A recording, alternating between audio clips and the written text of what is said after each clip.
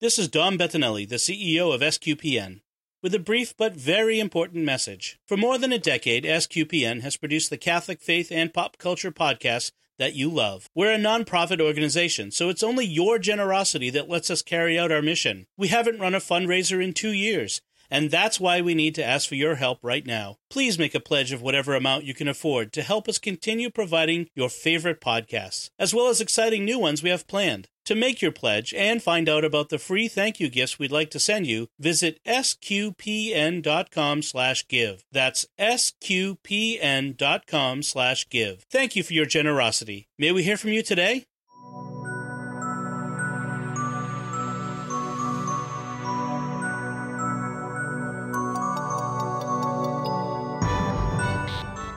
You're listening to episode 18 of Jimmy Akin's Mysterious World, where we look at mysteries both natural and supernatural from the twin perspectives of faith and reason. In this episode, we're talking about John F. Kennedy's secret Dr. Feelgood. I'm Dom Bettinelli, and joining me today is Jimmy Akin. Hi, Jimmy. Howdy, Dom. So, as we usually do, we want to remind you right up front to like Jimmy Akin's Mysterious World on Facebook. We have a Facebook page. To retweet the show on Facebook, retweet it on Twitter, share it on Facebook, leave us comments, subscribe if you don't yet subscribe to the podcast in iTunes, Google Play, Stitcher, TuneIn, your favorite podcast app, or on YouTube, where we post it as an audio-only video. And if you do subscribe on YouTube, make sure to hit the bell to get notifications when we post new episodes. And above all, share the podcast with your friends to help us grow the community of listeners. That's what we're here for, is to reach more people. Folks, as you've heard at the beginning of this podcast before, as we began, and as you've been hearing our message over the past few weeks, we're in the middle of closing in on the end of our giving campaign. SQPN, the Starquist Production Network, is the home of Jimmy Akin's Mysterious World, and it produces a number of different podcasts that explore the intersection of faith and pop culture and other interesting things like our Mysterious World. And in order to do that, we rely on the goodwill and support of people like you, who are donors, who are our patrons of the arts, as it were, who help us to pay the bills and to keep doing what we're doing. We have a number of shows, and we've got a bunch of new shows planned. Jimmy Akin's Mysterious World is one of our newest shows. It's super successful. We're very excited how you've all responded to it, and we've been hearing some great things from people about how they've enjoyed these shows. And we've got more of these kinds of shows coming, but we can only do that if we have your support through sqpn.com/give. And if you can go there and become a supporter and a patron of SQPN, we would greatly appreciate that, and that would help us continue our mission. And it's really important that you do. When we started Jimmy Akin's Mysterious World, it was one of a number of new podcasts we launched, and we did that, as a step of faith. We stepped out in faith, assuming if we do these new podcasts, people will see the value in them and they'll help us pay the bills to do them. I don't get any compensation for this. I'm doing this for free. But we do have expenses that are involved in getting the show edited and uploaded and put in all the different places and hosted online and made available to you. We really need to cover those expenses, or we can't continue the shows like this. So please, it's the season of giving. We're approaching the Christmas, the anniversary of God's greatest gift to us, his own son. And so please reciprocate by giving to others, including SQPN. Once again, the place to go is sqpn.com/give, GIVE. Please become one of our regular monthly supporters on Patreon. We have some wonderful thank yous that are related to the program that deal with topics we've covered in the past. We'd love to send those to you, but please do support the show, sqpn.com/give. Thank you. So today, as I said at the top, our topic is John F. Kennedy's secret Dr. Feelgood. Now, this topic came out of left field for me because I'd never heard about this. I've heard the name, the sort of as a phrase. Oh, he's a Dr. Feelgood, and I've even heard this is where it came from. Yeah, well, and of course, in the movie The Princess Bride, we have Miracle Max, right. which is also a reference to this guy. So what are we at? So in the 1960s, there was a doctor called Dr. Max Jacobson, who treated John F. Kennedy, President John F. Kennedy, and many others, including many celebrities, with dangerous experimental drug combinations. I can't wait to hear more about this.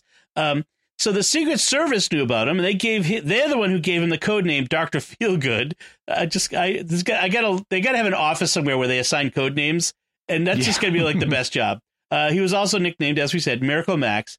And so today we're going to talk about who Max Jacobson is, what he was doing, and what the results of what he was doing were. So, Jimmy, why don't you tell us, the audience, who was Max Jacobson? Okay. He was a physician. He was born in 1900 he's German. He's of German origin, but where he was born, it's one of those disputed areas. Like, is it Poland or is it East Prussia? And he ended up going to Berlin and being a doctor there. And then the Nazis happened, and he got wise before the start of World War II. He realized this is a really dangerous situation. I got to get out of here. So he immigrated first to Paris and then to the United States. He left Germany about 1936. He ended up settling in Manhattan, and he set up a medical practice there, and he became a very well-known doctor on the Manhattan scene. He particularly catered to people who were in show business and the arts. So, they have a big theater community, television community at the time, even some movies being made in New York at the time. And he really catered to that group of people. He had a lot of celebrity clientele. And eventually his practice expanded to include loads of influential people, including John and Jacqueline Kennedy. Interesting. And, as I think about it, there's a pop culture sort of figure that we see, especially in that time where, various comedians and others would play the sort of a madcap doctor, kind of a crazy doctor. And he would always have a German accent. And I'm guessing this is why. So what was and like Miracle Max, he would, from The Princess Bride, he would take people who were only mostly dead and make them feel better. That's right. So what was Dr. Jacobson actually doing? What was his treatments? What he's known for is, now he had a medical degree, and so he could administer lots of different treatments, but what he's known for are these injections. He had his own special combination of stuff that he referred to either as his miracle tissue regenerator or as his vitamin energy cocktail. And he was secretive about exactly what was in there. Patients who asked him report him saying things like, well, would you understand if I told you? and you think, and it was a plausible squelch, because lots of people, if I told you this drug is Dexama whatever, you're not going to know what that is. Right. And so you just kind of trust your doctor. And so he was kind of secretive about it. Turns out there were vitamins in the injections, sometimes at least. There were also hormones and steroids. And then it's a mixture of these things. It's not just like, I'm going to give you a hormone injection now, and then I'm going to give you a steroid. These are mixed together with even weirder things, including animal cells. He would apparently take extracts from animal organs, including an electric eel, like sheep and goat's blood, and mix that in to this as well. He would use cells taken from human placentas. In some of these, he had these little bits of metal or rock that he claimed were uranium, which he put in there to help give it more energy. And that actually is something that is kind of a callback to the early 20th century after radium was discovered. Radium, because it does release energy, people thought, oh, let's make medical preparations out of it, and it'll give people more energy. And I want to talk about this in a future episode. People actually would infuse radium into water and market it as radium water, as a tonic that you could take to give you more energy. And there was this one guy who was rich. He was like a millionaire, And he would have just bottles of radium water every day. And he thought it worked really well for him and gave him lots of energy until his jaw fell off. Because what happens is radium occupies the same column on the periodic table as calcium. And that means your body sees it as calcium and says, hey, let's build bones with that. And so it starts to incorporate radium into your bones, particularly where your bones have suffered injury due to stress, like your jaw from all that chewing. Your body's always repairing that bone. And if you're drinking loads of radium water, you're incorporating radium into your jaw. So, but apparently Miracle Max hadn't learned that lesson and claimed at least to be using uranium in his preparations. Some of them. And then he also was using amphetamines, lots and lots of amphetamines, and by some accounts, methamphetamines. And he was putting those in these injections as well. So when you're hopping people up on hormones, steroids, vitamins, and amphetamines, even if the pig and goat blood isn't, or the sheep and goat blood isn't doing much for you, the amphetamines might. So what do amphetamines do for people who might not know? Basically, they rev up your metabolism. They're also known as speed. Right. So, students in college sometimes use speed to take, to stay awake for tests. Back in this day, they were perfectly legal. They weren't yet a restricted substance, and they were used in diet pills, for example. So housewives would use them to diet. But if you take enough of them, and in small doses, they do have therapeutic uses, but they rev up your metabolism, and they do give you more energy. They can also make you hyper and interfere with your judgment. And they're addictive. Right. And Max Jacobson was one of a number of what became known as speed doctors that would provide speed for their patients, especially celebrity patients. That's probably where we're looking at the list of things where a lot of the feel good and energy boost was coming from, was just from amphetamines in the system. Yes. Okay. So there's the content of this miracle drug that he's giving people, but there was some controversy about how he managed his practice too, right? Yeah. So you can't just call up a medical supply house and order something with hormones, steroids, uranium, human placenta, and amphetamines. That doesn't come ready-made. So He was mixing the stuff himself. He ran his office like a chemist's lab. And so he was mixing, he'd order the raw supplies, and then he'd mix it all together himself, apparently on the fly, changing the formulas, regularly. It wasn't always the same. He by his own profession, was experimenting. He also ran his lab in what was not viewed as a good way. He didn't have good labeling and record-keeping practices. That was one of the things that later cost him his license. It was also said by people who saw it to be very dirty and disorganized. And he himself had, even though he was apparently physically impressive during the early part of his career, he was supposed to be trim and handsome and very magnetic in his personality. He would wear like a dirty lab coat spattered with blood. And people would be put off by that when they met him, and then they would start feeling better after he gave them a meth injection. So they would keep coming back despite the way he presented himself as a doctor. He also was known for treating people without doing proper diagnostics on them. He would not take people's pulses. He would not take their blood pressure. And those are important things if you're about to give someone amphetamines, to know what their heart is and blood pressure are doing before you ramp up their metabolism dramatically. He wouldn't do that. He instead would just look at people and diagnose them just from looking at them. And then he, for 90% of his patients, he would let them self-inject amphetamines. He would give them packages of they had like a grapefruit, and his nurses would teach the patients how to give an injection using the grapefruit, and then they'd send them off with doses of Max's miracle tissue regenerator so that they could inject themselves at home and wouldn't always have to be coming back to the office. Now, I should note, self-injection can sound scary for people who don't have to do it, but it's a perfectly respectable practice and is even necessary. I mean, you think of people who are insulin-dependent diabetics. They need to self-inject.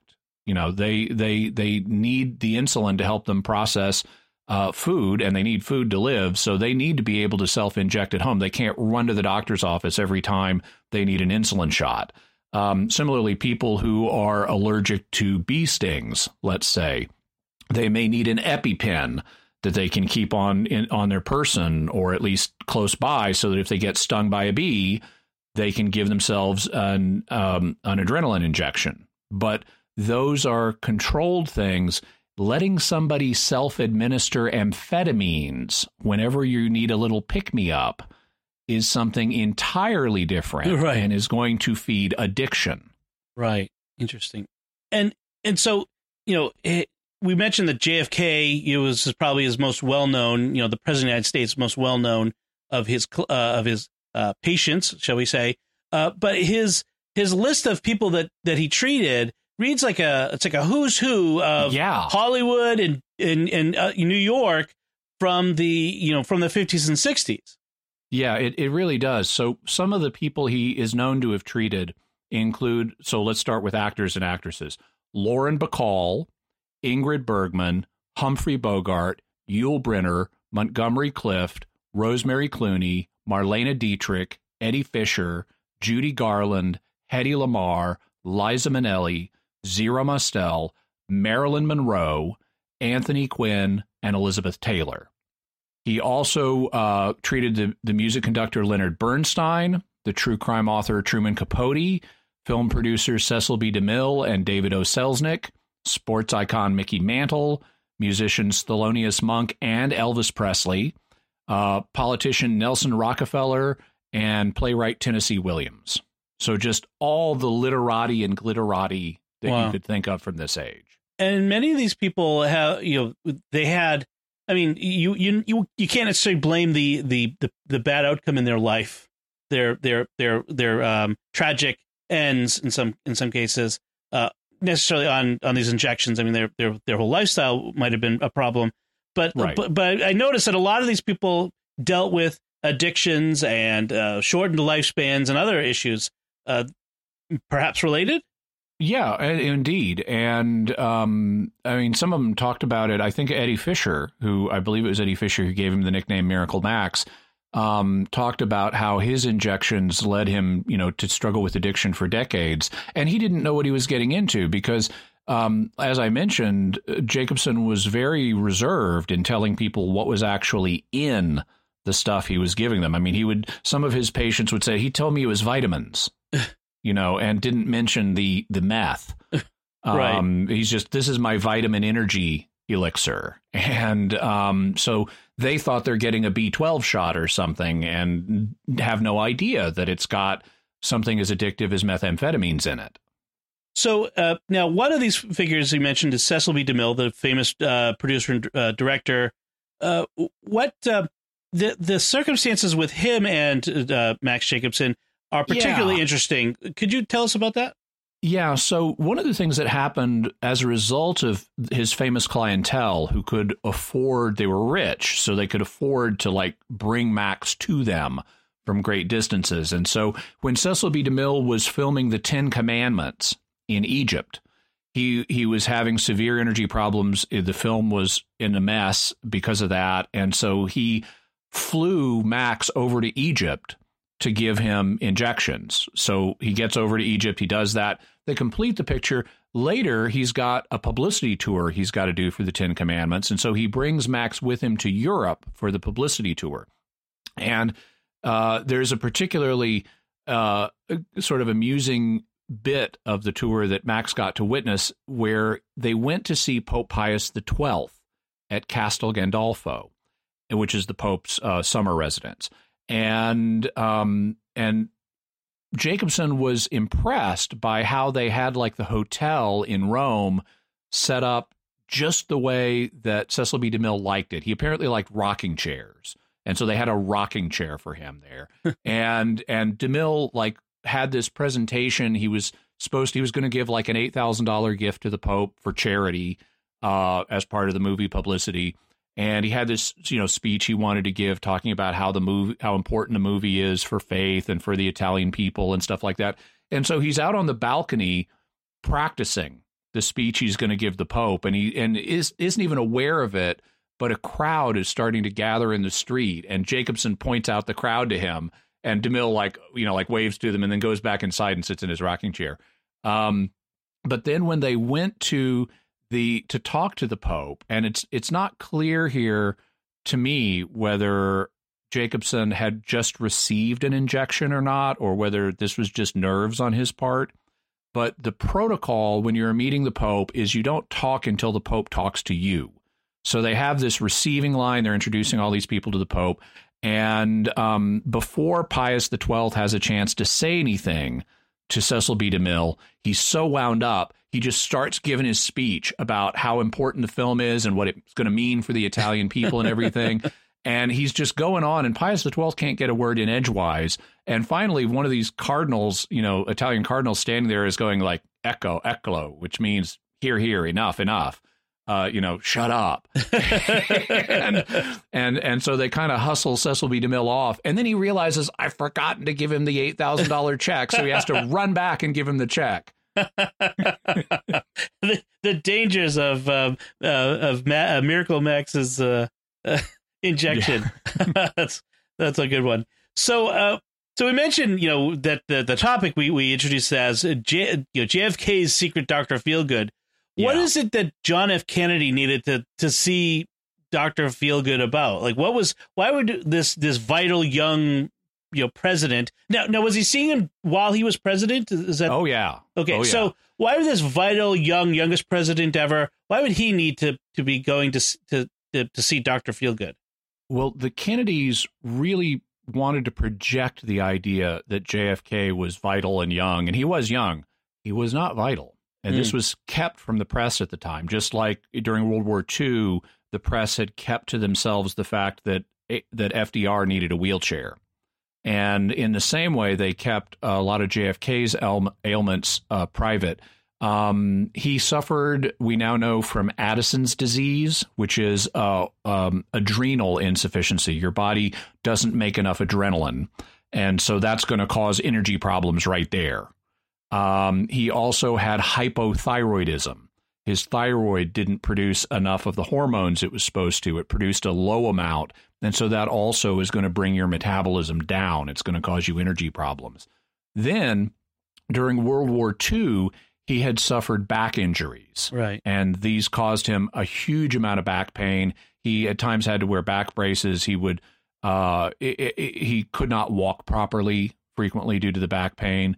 And so he had a number of diseases or conditions that they were keeping secret and that they really did not want to become public because not just for political reasons, but also for global political reasons, because this is the Cold War and he's got his finger on the button and he's having to go toe to toe with Khrushchev.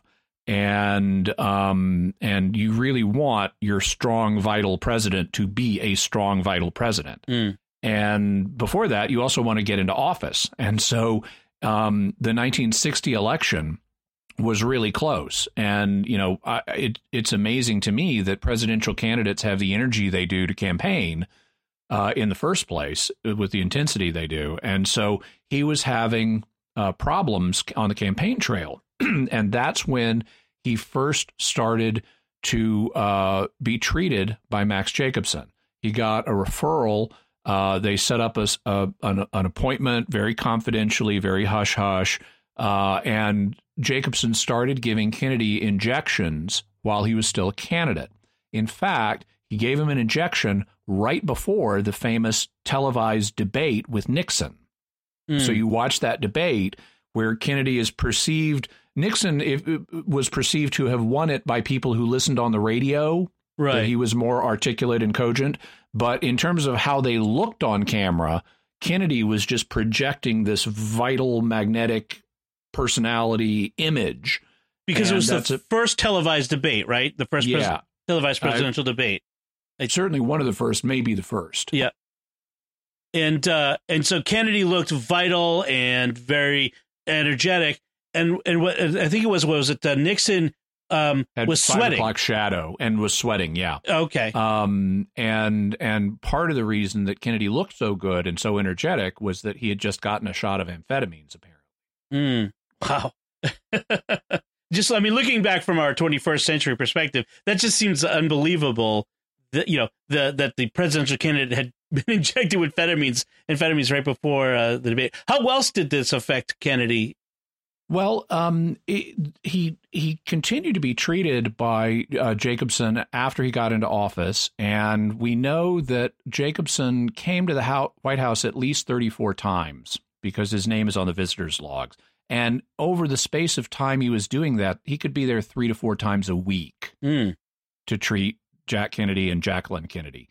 Whenever Kennedy felt the need to see Jacobson, they would call his office in New York and say that Mrs. Dunn, D-U-N-N, Mrs. Dunn needed an appointment. And that was the code name for Kennedy to keep his name private and off the books. Right. So then Jacobson would fly down to Washington and administer the treatment. It had potentially, it would perk Kennedy up and make him feel better and help him deal with the back pain. It also may have exacerbated some of his sexual escapades. Now, these preceded his treatment by Jacobson, so we can't lay them all at that. But amphetamine use is known to have an effect on libido and judgment and judgment, right? And some of Jacobson's other patients have talked rather graphically about exactly what some of the physical symptoms of that were. But it's possible that this exacerbated the situation. It then, in 1961, may have caused him a real problem because after the Bay of Pigs, he had a really tense summit in Vienna with Nikita Khrushchev, the premier of the Soviet Union. And Khrushchev looked at Kennedy as this young, untested guy who had balked at the Bay of Pigs because he didn't follow through with air support and so forth. So he was kind of looking at Kennedy as a weakling and they were going to test each other out at this summit. And so Kennedy brought Jacobson with him to Europe. And when they're getting ready for the first meeting with Khrushchev, Kennedy comes to Jacobson and says, I've been told he's about to show up. This is going to be a long meeting. I really need a shot so that I can get through this meeting and won't look weird if I have to get up and move around out of my chair from the back pain and stuff. So to get him through this long meeting, Jacobson apparently gave him a big dose. Well, then Khrushchev doesn't show up for a long time, and the dose is starting to wear off. And so when Khrushchev finally does show up, Kennedy asks for another injection and gets it. And then in the middle of the long meeting, Kennedy comes out to use the bathroom, and Jacobson is sitting there, to monitor the situation. And Kennedy says, and his speech is slurred at this point. He says, I need another one. And Jacobson is like, I've already given you 2. This is dangerous. I can't do this. But Kennedy insisted. And so Jacobson gave him a third shot, and he went back into the meeting. And apparently, according to Kennedy, the meeting was just a disaster. He gave an interview, I think it was to the New York Times afterwards, where he talked about how Khrushchev just laid into him. And it was the worst day of his life, and it was just an incredibly bad meeting. And that may have been because he was out of his mind, and partly because he was out of his mind on drugs. Also, now Jacobson's office had been mysteriously burgled previous to this, and there are conflicting accounts about, was it the FBI? It looks like at least in one case it may have been the FBI. But also the KGB. And according to some accounts, Khrushchev knew about Jacobson because they'd raided his office and they knew the kind of things he was injecting people with. And he may have deliberately maneuvered Kennedy into this position, such as by showing up really late so that whatever he had taken would start to wear off. And so Jacobson's ministrations may have played a role in the 1961 Vienna summit event that did not go well. Interesting. And may have emboldened Khrushchev then to put missiles in Cuba, leading to the Cuban Missile Crisis. Right. So the idea that, at this probably one of the lowest moments of the Cold War, one of the most dangerous moments of the Cold War, that one of the two leaders with their fingers on the button was running around hopped up on methamphetamines, while the other one, knew about it and was egging him on. I mean, this is incredibly, and as you say, perhaps led to the Cuban Missile Crisis. I mean, it might have emboldened Khrushchev to go there. That's pretty astonishing. I mean, that means that Max Jacobson, is at the an inflection point, shall we say, for modern history. That's amazing. So what else? What else do we have from from Jacobson's time treating Kennedy? Do we have any other stories? Yeah, so I'm sure people have seen footage of the famous "Happy Birthday, Mr. President" video of Marilyn Monroe singing "Happy Birthday" to John F. Kennedy. That happened in 1962, and she's doing it in this really breathy, sexualized way that she apparently practiced for extensively before she did it. And she was having an affair with Kennedy and with his brother Robert Kennedy. But she was also one of Jacobson's patients. And apparently Jacobson was there to give the president a shot before his birthday party, and she needed one too. So he apparently gave her a shot in the neck right before she did the Happy Birthday song. So when you see that video, according to the accounts we have from an eyewitness, Marilyn was also hopped up on drugs as she delivered that song. Wow. Which is kind of a minor thing, but all of this gets serious from Robert Kennedy's perspective, because Robert Kennedy is, whatever his flaws are, he cares about his brother, and he cares about what's happening to his brother with all these drugs. And he's the Attorney General of the United States at the same time. Right. Okay. So what happens there? So Robert Kennedy starts an investigation, and he gets some of the serum that Jacobson was administering and has it analyzed, and he finds out what's in it. And he then confronts his brother about it, and JFK, and I'm going to substitute, the actual word Kennedy used isn't much worse than this, but it is a little worse.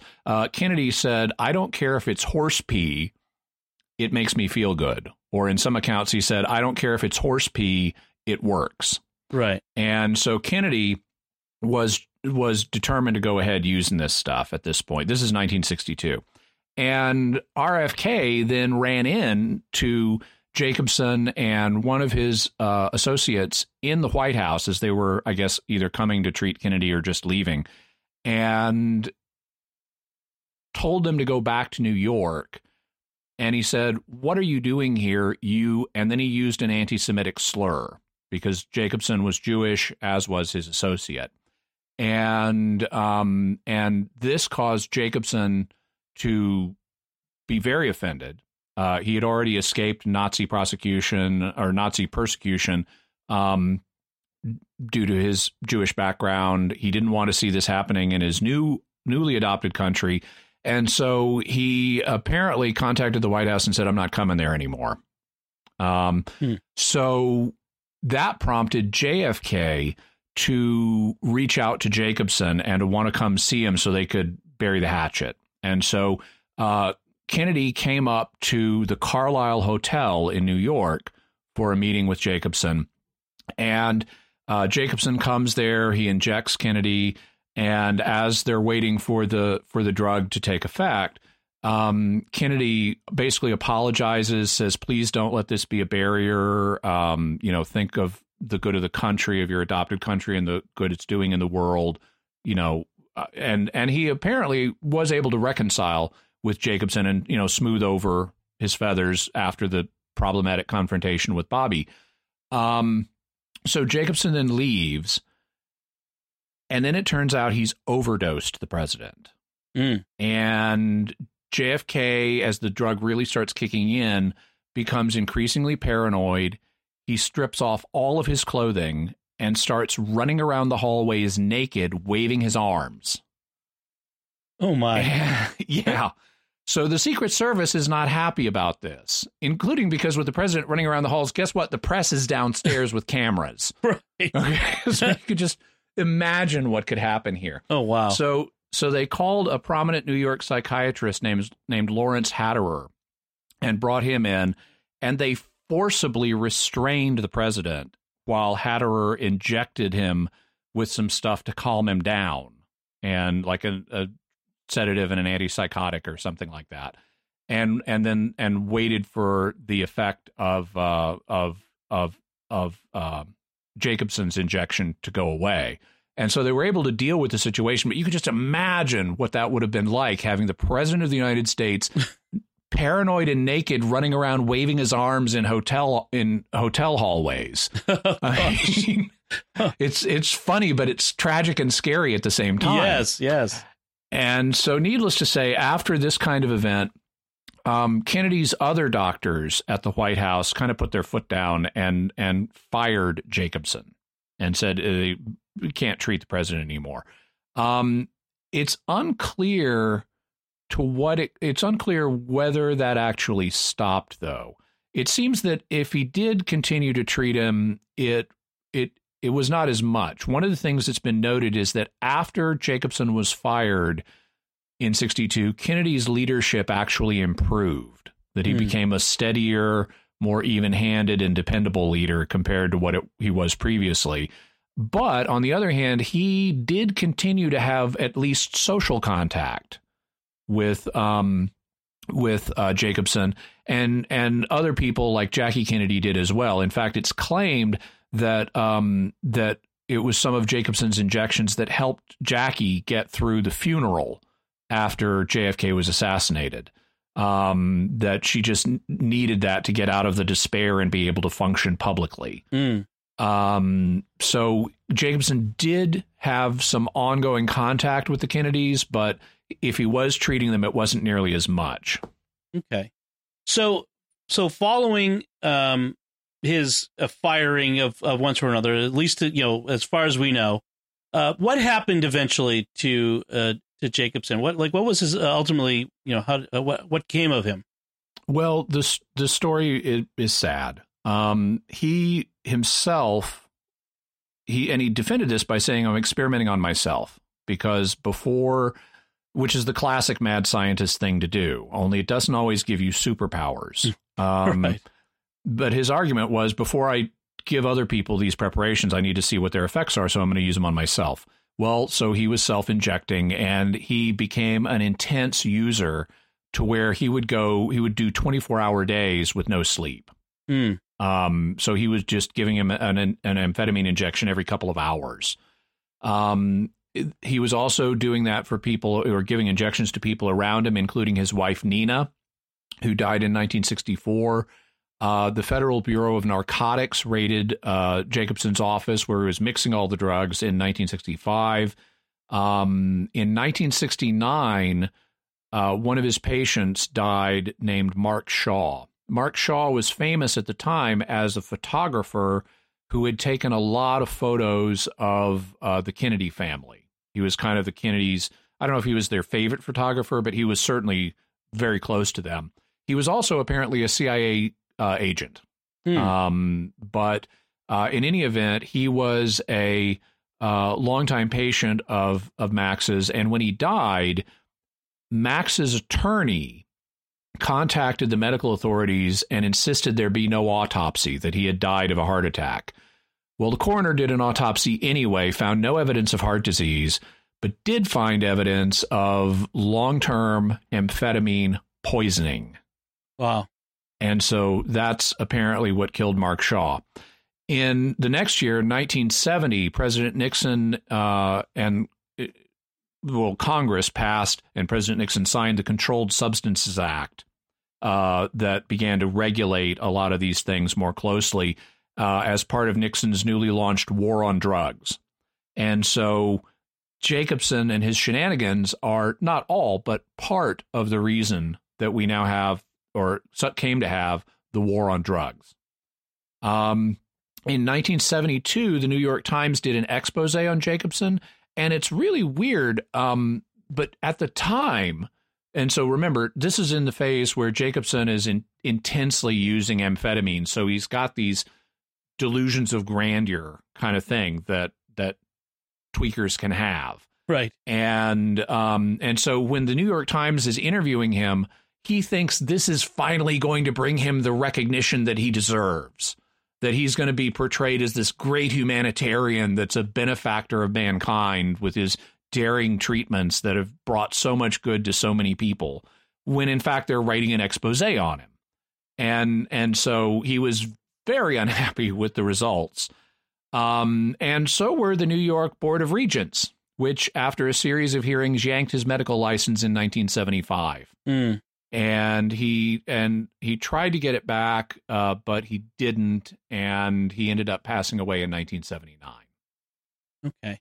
And given born in 1900, so he lived to be almost 80. Yeah. So it's difficult to say whether he shortened his own life, but it can't have helped. No, it certainly didn't help, although he did do other things to take care of himself. He was known, even after he lost his license, he would he lived in an apartment in New York. He would go down to the swimming pool of the apartment every day and do a bunch of laps to keep himself in shape. So, I mean, this is, we've talked about for about 30 minutes or so about Max Jacobson. This can't be everything that there is to know about him. No, there's loads more, which we really can't go into. But with him treating all of those celebrities, well, they all wrote biographies. They've all got their own stories of what happened with him. So he actually shows up in all kinds of different celebrity biographies. And even though he's not well known today, he was a big guy on the scene back in the 60s and 70s. And if you are interested, there is a lot more to know about him, including other people who had various experiences with him. In the further resources, we'll talk a little bit about that. Okay. So we usually talk, we take perspectives of the reason perspective and faith perspective. What's there to look at from a reason perspective on Max Jacobson? Well, from a reason perspective, he was an out-of-control doctor. He was not following proper medical protocols for his day. You don't just diagnose people by looking at them and then give them something like amphetamines without even knowing what their heart is doing or what their blood pressure is. That's insane and would have been ridiculous even back then. On the other hand, at the time, amphetamines were legal and drug laws were a lot looser. And so we shouldn't, and not as much was known about them. And so we shouldn't judge him from a reason perspective by what we understand about these things today. Some of what he was doing, even though it was out of bounds, it would have been more reasonable then than it would be now. They certainly had different attitudes toward things like, radioactive materials and just even the capability of science to improve life in these ways of using pharmaceuticals and other things to improve life more so than, say, diet and exercise or other things that we do today. It's just a different perspective. So from a faith perspective, is there much to say about Max Jacobson? Well, obviously, we can't pass judgment on his soul. That's something that's known only to God. One thing we can say, though, is he does seem, and there are people who have different perspectives on him, but one thing that's objectively true about him is he never got rich off this. He could have charged his celebrity clients large sums and gotten rich, and he didn't. In fact, he treated a lot of people without ever being paid. And so for whatever reason, he chose not to become rich, and that can be read as a sign in his favor. That he was a genuine humanitarian trying to do humanitarian work. And even if he enjoyed all the attention and so forth, or the control over his patients, or whatever you want to say, he wasn't just in it for the money. And he wasn't being thoroughly selfish here. So you can say that. It looks like, I mean, there's a case that he was sincerely thinking he's helping people. His attitude when the New York Times was preparing its expose shows that. He thought, I'm a humanitarian. I'm helping all these people. But his own drug use, which was intensive, certainly warped his judgment on a number of different fronts. And so even though we can't obviously pass any judgment on his soul, that combination of factors, trying to do good, not getting rich, and having impaired judgment, it speaks well of the possibility, at least, of his salvation. Okay. So what's the bottom line about Dr. Feelgood here? Jacobson may well have been well-meaning, but he was a tragically flawed figure who played a largely forgotten role in 20th century American history. But it's very interesting, but something a lot of people don't know about, and something that's thus rather mysterious. Very good. So what are some further resources if someone's interested in finding out more about Dr. Max Jacobson? What are some further resources people can look to? In the show notes, I have a link to Wikipedia's article on him. I also have links to a couple of other articles that document, because people can say, well, anybody can put anything on Wikipedia. So I included some other articles from other perspectives, including like an article from Psychology Today that talks about Jacobson. I also have a link to the book Dr. Feelgood by Richard Lertzman and William Burns, which is a very interesting read on Jacobson. And I also have a link to a YouTube documentary made by one of Max's former patients. And it's interesting in particular to compare the book by Lertzman and Burns with the documentary, which interviews a lot of Max's former patients. You get kind of complementary perspectives. The book authors tend to be, even though they do try to understand him, they seem to be more negative towards Max and kind of have a harsher assessment of his actions. But the patients are sort of all over the map. Some of the patients are very bitter. Other patients are much more like, no, I mean, he did good and he helped me. And some are kind of in the middle. So you kind of have an interesting blend of perspectives between those two resources. So I recommend them both. Excellent. So, great. So folks, go to our show notes at sqpn.com and look for these resources. So we also, our next segment is we talk about your mysterious feedback from the listeners. And our first bit of feedback is on the Tunguska episode we did. And that's from listener Dan, who says, I've really enjoyed this new podcast. Can't wait for the next one. When I saw that the latest podcast was about the Tunguska event, I couldn't wait to see what you guys had to say.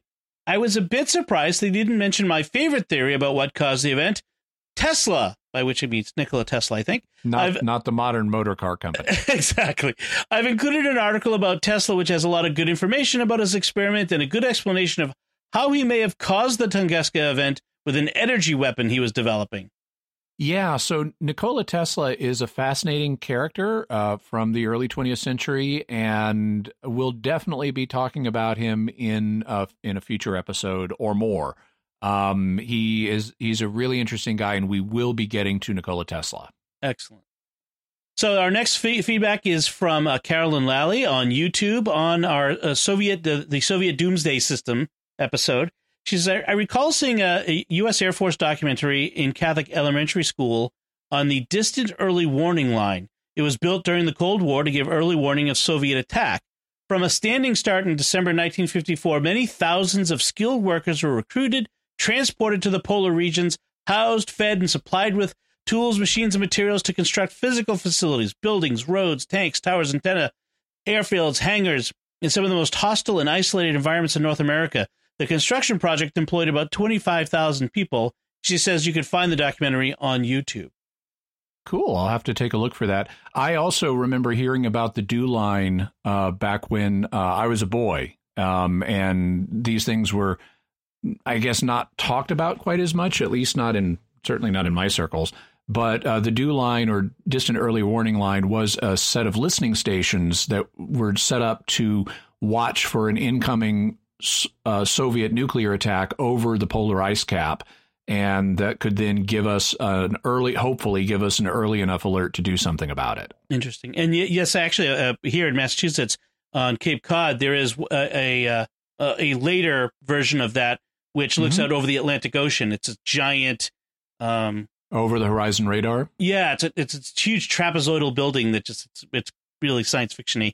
But yeah, it looks out over the horizon like that. Very interesting. Be worth looking for that film on YouTube. Kelly writes on Facebook, when you mentioned the dead hand devices, I was reminded of an article I read about the Russian shortwave radio station nicknamed the Buzzer that no one claims to run or takes responsibility for running. Some conspiracy theories claim it's part of a dead hand system. And it may be. I'm familiar with the Buzzer, and we will be talking about the Buzzer and other so-called similar kinds of stations, like number stations, in a future episode. And it may be that the Buzzer is one that it has been part of the dead hand or perimeter system. Excellent. And listener Bennett on Facebook says, I thought you might like to read about the UK's low-tech version of perimeter, if you didn't already know. And he included a link to a Wikipedia article on letters of last resort. Yeah, this is really fascinating. I hadn't been aware of it, but letters of last resort are sealed letters that are prepared by the Prime Minister of England for what to do in case a nuclear war has occurred and all contact with the British government has been cut off. So what are the sub-commanders supposed to do in that situation? And there are a number of different options that prime ministers are typically presented with. Since the letters have never been used, we're not entirely sure what options have been included in them because they're destroyed without being opened when the new prime minister comes in. But some of the proposed options include things like launch a counterattack, don't launch a counterattack, go to an allied country like the United States or Australia and put yourself under their command and become part of their navy, things like that. Thanks, Bennett, for that. And by all means, folks, look up letters of last resort on Wikipedia. It's interesting. So let's get to our mysterious headlines of the week. Jimmy, what are some mysterious headlines that you've seen? So the Daily Star has an article about a Dutch businessman who has built a life-size reconstruction of Noah's Ark. It's built out of wood to the specifications found in Genesis. He did it in part to show that it would have been possible for Noah and his family to build such a vessel. He did it in a small space of time, just a few years, with a small number of people. And now he's got it set to sail, and he hopes to sail it to where else? Israel. Of course. So if you want to check that out, we've got a link there to the article on the Daily Star about the new life-size reconstruction of Noah's Ark. Excellent. And another headline? Gizmodo is reporting about the ISS robot Simon, which is it's shaped like a basketball. It's about the size of a basketball. It has a screen on it that can do different things like display a kind of cartoon face. And it's basically an Alexa. They have it up on the International Space Station, and they were doing a video of it to demonstrate its capabilities. It can also move around. It has fans, so in microgravity, it can control where it's facing and move up and down and around the cabin. And they were doing this video to demonstrate its capabilities. A German astronaut was talking to it, and it started to go all HAL 9000 on him. It's really amazing to watch. He's having it play some music from the German techno band Kraftwerk, and then he at about the 4-minute mark in the video, which is in the article that I link. At about the 4-minute mark, he says, "Okay, enough music. Let's now start a video feed from your front-mounted camera," which it does, but it's like stuck on the music and keeps talking about the music. And he can't get it to stop talking about the music. And then it starts to say things like, "Don't you like it here with me?" Why are you being so mean? Please don't be so mean. And it's also like starting to raise and lower itself in the cabin for no apparent reason. And so it's not the most promising beginnings for AI in space, but it's definitely worth checking out the video. There's something about AI in space that drives them crazy. Although it does sound a lot like some German techno music fans that I've known who just can't stop talking about German techno. Great. Well, thank you, folks, for all of your wonderful feedback, and please keep it coming. We love to get your feedback, and we love these headlines, which we'll include links to. So that's it from us on Dr. Feelgood, JFK's Secret Dr. Feelgood. So what do you think of what we talked about? Did you know about him? Do you have any other information about him? Let us know by going to sqpn.com/mysterious or to the Jimmy Akin's Mysterious World Facebook page. Find the link to this episode and leave some feedback there. Or you can send us an email to mysterious@sqpn.com. You can find relevant links from our discussion, like the further resources that Jimmy mentioned, or to the mysterious headlines on our show notes on sqpn.com. Until next time, Jimmy Akin, thank you for exploring with us our mysterious world. Thanks, Tom. And once again, I'm Dom Bettinelli. Thank you for listening to Jimmy Akin's Mysterious World on StarQuest.